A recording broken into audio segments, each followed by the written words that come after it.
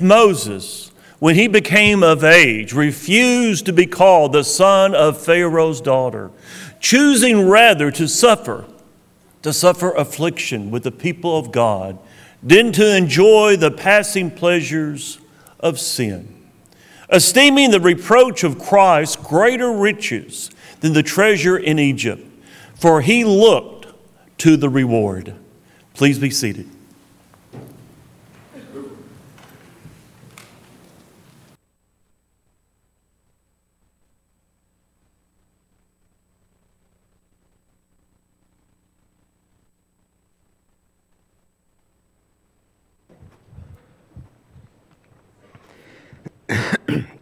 I'm sorry you had to wait on me. The little stick remote that I like so much did not have a light come on, and if you are familiar with electronics, if it doesn't have a light, it's not a good thing. Sorry. So, we still have a remote. I guess it's a sickness, and perhaps that sickness is associated with my family or my last name. But the sickness is, I really enjoy competition. It doesn't matter what kind. It doesn't matter who's playing what or what we're playing. Do you know what my favorite sport is in the Winter Olympics? Curling. Why? I have no idea. But I will sit up at night and watch it. Come on, get that rock, for crazy reasons. And I think it really all goes back to a point in which I was sick as a younger kid, because then there would be those shows during the daytime television, and now you can watch them on their own network. Game shows. They're full of competition. There's always somebody winning and always, unfortunately, somebody losing. That there are game shows from the 70s that are classics in our minds. There are even those today that we still continue to watch. How many of you watch Family Feud every night? Is that just me? Okay. That's fine. That's just a few of us. That's fine. Well, today we're going to make a deal. We're going to play Let's Make a Deal. And here's the offer. Offer number one. I will give you $100,000 right now for your vehicle. This is fake. I will give you $100,000 right now for your vehicle. Yes or no? Shake or nod. Yes or no? Some nodding no. Maybe they want that second offer. Some saying yes. Listen, $100,000. If you were to stack two types of our cars on top of each other, you wouldn't make it to $100,000. So that would be a pretty good deal for us. And then you hear the guy who's always paid with the voice, but wait, there's more. How about offer number two? I'll give you $1 million for your vehicle, but here are the conditions. You have to bring me back the check for $100,000 next Sunday, and you have to leave your car in the parking lot and your keys with me all week. One or two. What do you choose? $100,000, which is a fair amount of money for what we have, or $1 million? Let's analyze this for a second. Would you rather have the immediate gain or the future gain? Because this week's going to be an inconvenience. How are you going to get to work? That's not my problem.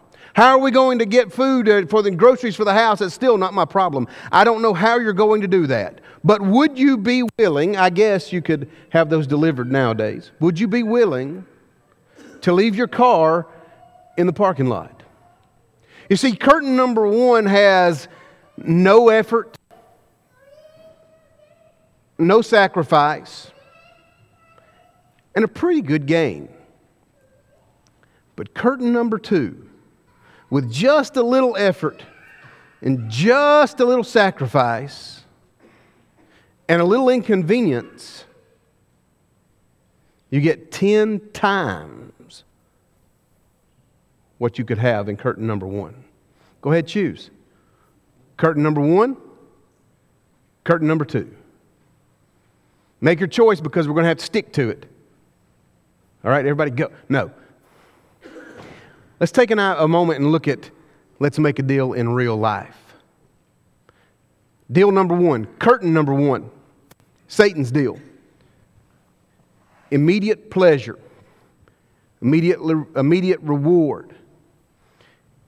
He'll regard you and use with you the lust of the flesh, the lust of the eyes, and the pride of life.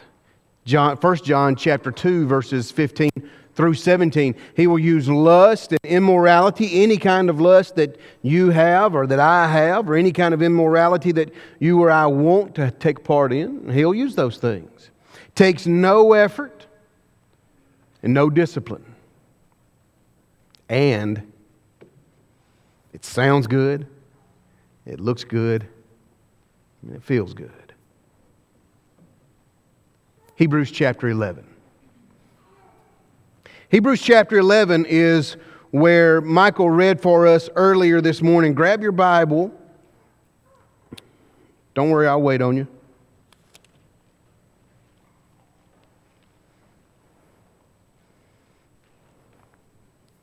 Hebrews chapter 11, verse number 24 beginning.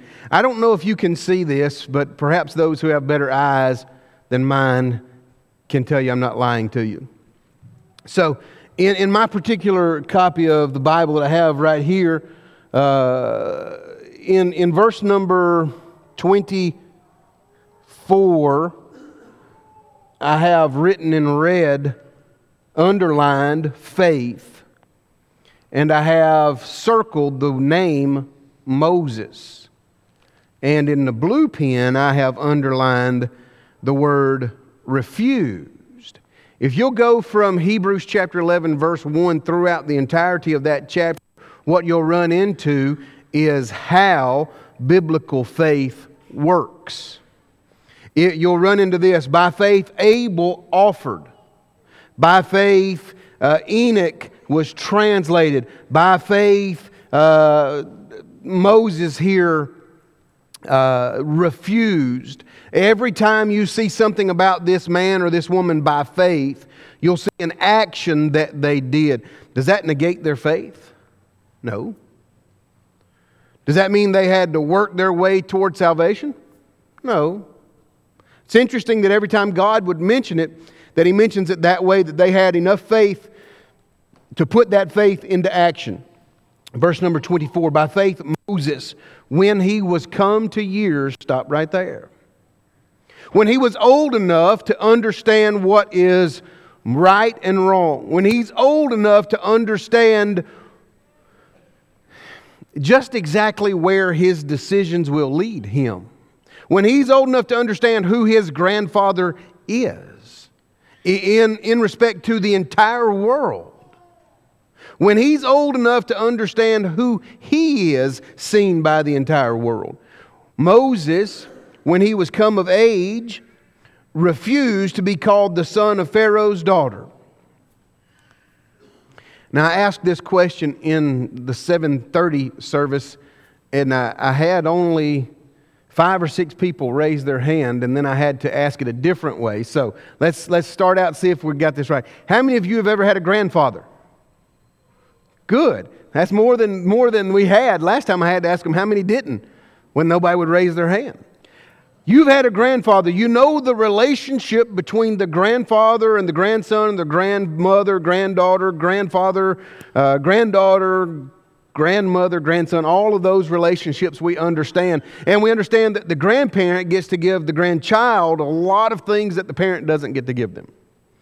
The parent gets to give them the morality to be able to stand up and to be able to be disciplined. And if you become a papa bear, you get to give them whatever they want, right? And ride on roller coasters with them, even though you don't want to. Sure. My grandfather taught me how to weld, and he was a pretty good welder. And he let me weld on like the insides of the engine compartment of this old truck, so I could learn how to do it right, and pretty much so it'd be not ever seen by anybody if I ever messed it up. I did okay. You know, there's a lot of difference between sticking metal together and welding. Did you know that? I found that out that summer. At the end of that summer, he threw me a set of keys for the truck we were restoring. I didn't know. I just thought I was learning to weld. Isn't that nice of him? Here, Moses has refused any of the privilege that would come along with the most powerful man in the world. One who would be more powerful even than our president, because he presents himself to the world and the world accepts him as a little g God. And so as Pharaoh presents himself out to the world, everyone sees him as a god. And now you're the grandson of a god. That's pretty good. But he refuses that. And when he refuses that, there is some immediate problems. Notice verse number 25. So after he refuses being pampered and those types of things by Pharaoh, he chooses rather to suffer affliction with the people of God than to enjoy the pleasure of sin for a season. His choice, instead of being kept by Pharaoh, is to suffer. He's going to suffer with the people of God because he has found out who he is and what God expects. You know what he also finds out? And God tells us and makes us fully aware of this in verse number 25 there of Hebrews chapter 11, that there is pleasure in sin. And to teach anything else would be dishonest. You know, curtain 1 and 2, there are gains. There are pleasures. One is immediate and one is down the road a little way. He said, I'm going to avoid the immediate pleasure of sin that only lasts very small time, that's very temporal in its nature. And I'm going to push toward joy, peace, and happiness that's found in eternity. So as he begins to look at himself, he says, I'm going to choose rather to suffer affliction with the people of God. And notice this, verse 26, esteeming the reproach of Christ greater riches than the treasure of Egypt. He had respect unto all the recompense of the reward.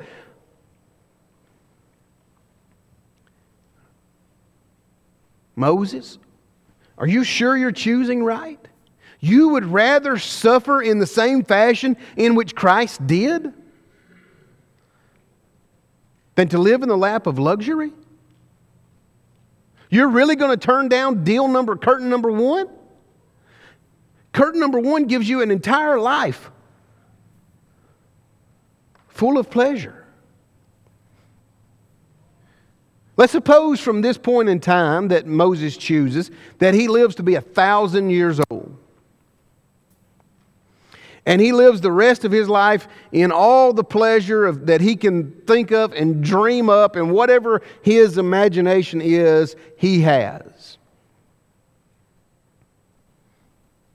What happens after that?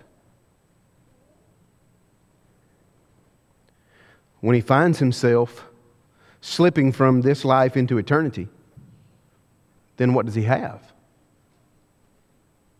He's got nothing. Let's look at curtain number 2 for a while. Future bliss and reward. Now, it requires effort. It requires sacrifice. It requires service. All of those things are required by God to fulfill His law, but there are some musts there also. We're going to have to be faithful in service. We're going to have to resist temptation and endure. Endure is a funny word and a funny concept. The idea of enduring means that we're going to be put in those same tests and trials that Moses was, that Jesus was. Choosing rather to suffer the affliction of Christ. Is it worth it for the world? No.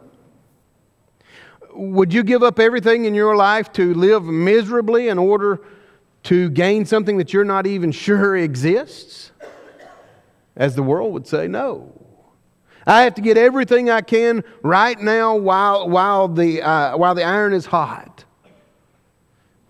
And yet Romans chapter 6 and verse number 23, Paul would write by the inspiration of God, and he would say this, for the wages of sin is death. Now, we have been going back and forth in our country for a couple of years now, speaking about something known as the minimum wage. For you who don't know what the minimum wage is, that is the least amount you can legally be paid. More or less. Paid for what? For a job done? For a task completed? Well, in this instance, in Romans chapter 6 and verse number 23, God would tell us that our payment that's due for the sin that we have committed is death. Well, for which one, preacher? For any of them. We would drive a wedge between ourselves and God and push ourselves away from curtain number 2. But, he would say, reminding us of curtain number 2, but the gift of God is eternal life through Christ Jesus, His Son. In one nutshell verse, God would say, here's curtain number 1, death. Here's curtain number 2, life. Which would you choose? By the way, you still haven't chosen curtain 1 or curtain 2. Are you making up your mind? So many people in our society choose curtain number 1, which is Satan's offer, over curtain number 2, which is God's offer. They choose the $100,000 over the $1 million. You want to know why that is? Because they fail to see the value in the curtains and in themselves. They don't see the value in themselves. They don't see the value in the sacrifice that was made. They don't see the value in why it is necessary for man to choose. They don't see the value in anything. They see the instant gratification. I'm going to encourage you today to look at the value. Look at what you're worth to God. Not necessarily even to people around you. Look at what you're worth to God. Satan's offer can last a lifetime, perhaps. 1 Timothy chapter 4 and verse 8, God's offer lasts eternally. Notice this. After Paul would write that he's finished the course, he's kept his faith, he would write, henceforth there is laid up for me a crown of righteousness. And perhaps we look at that and say, of course there is, Paul. Look at all the things that you have done. Look at how you have worked for God. Look at all of these things in your life that would point you as being a good Christian man that way. Look at all those things you've done. Of course that's laid up for you. Paul would go on to say it's not for me only. In verse number 8. It's not for me only, but to all them that love His appearing. And those who love His appearing know and understand their value. Those who know or love His appearing love the fact that Jesus will return that one day. And love the fact that time will be no more. And that the family of God will be called home. And that they're in that family. We so often sell our souls. That soul that Jesus Himself would say in Matthew chapter 26, verse number 16, what would you give in exchange for it? How valuable is it? We often sell it for silly things or petty things, foolish things. We sell our eternity for the temporal things because we don't understand value. Take a moment and understand God's plan. Understand God's plan as He would lay it out so beautifully and so easily for mankind to understand. Look at God's plan as it is tailor-fitted to every single person. First, do you want to follow God? This is where it begins. If you want to, there is a plan. If you don't want to, well, then I guess you don't need to know the plan. If I have a desire to follow God, my first directive by God is to read the book and understand it. Romans chapter 10 and verse 17 and Hebrews chapter 11, verse number 6. You and I are required to read that book, understand what God would have us to do, and then for us to do those things. Have faith in God's plan. As a matter of fact, in Hebrews chapter 11 and verse 6, the Hebrews writer would write this, "For it is impossible. Without faith, it's impossible to please God." If you're willing to do that, would you be willing to repent of your sin? Would you be willing to turn away from what you want to do to what is best to do? Once again, the question is, you want $100,000 or $1 million? It seems to be more difficult to make that money decision than it is if I'm going to follow after God. Well, I want to follow Him, but I don't want to change. Well, then you don't want to follow Him. Following God has always required man to change.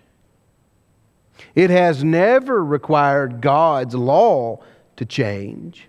It has always required that man change. If you're willing to change, would you be willing to confess that Jesus is the Christ, the Son of God, the Messiah, the Savior, the Anointed One, the Redeemer, the one sent by God to redeem us back to Him, to buy my meaningless self back to God? Because as I look at myself, I'm not worth somebody dying on a cross, but as God looks at me, I am very much worth someone dying on a cross. And so are you. If you're willing to do that, would you be willing to be baptized? So many have said about baptism that's a work of action and that God doesn't require any works. It's not a work of action. That's one man burying another dead man. The action that's found in baptism is the action of God washing away sin. How does He do that with that water that's found right back here in this pool? The answer is, I don't know. But that's not my concern.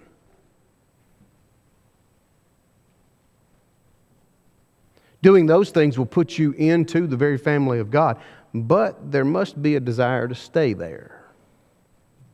For you who have not put on Christ in baptism, that's what you need to do today. For you who have, it might be the best thing for you to examine your life. Look at yourself and see, are you faithful to the God who has saved you? It might be the thing that you look and say, I did choose curtain number 2. I did choose God's offer, but somehow I've walked away from it. Look in your mind for a moment and think about how foolish you would think someone was who had $1 million in cash, just sat it down outside some boutique downtown, just walked away from it. You would say, what in the world is that person doing? Imagine having God's offer of salvation, putting it down somewhere downtown and walking away from it. And we sometimes look and say, boy, I wish they would come back. Without the same urgency of seeing that $1 million to say, what are you doing? What are we doing? When we look at ourselves, we have to look there and say, is God's salvation, is it still found within me, or have I walked away from it? And if the case is that you have walked away from it, there's no better time than right now to walk back to it while we stand and sing for your encouragement. There is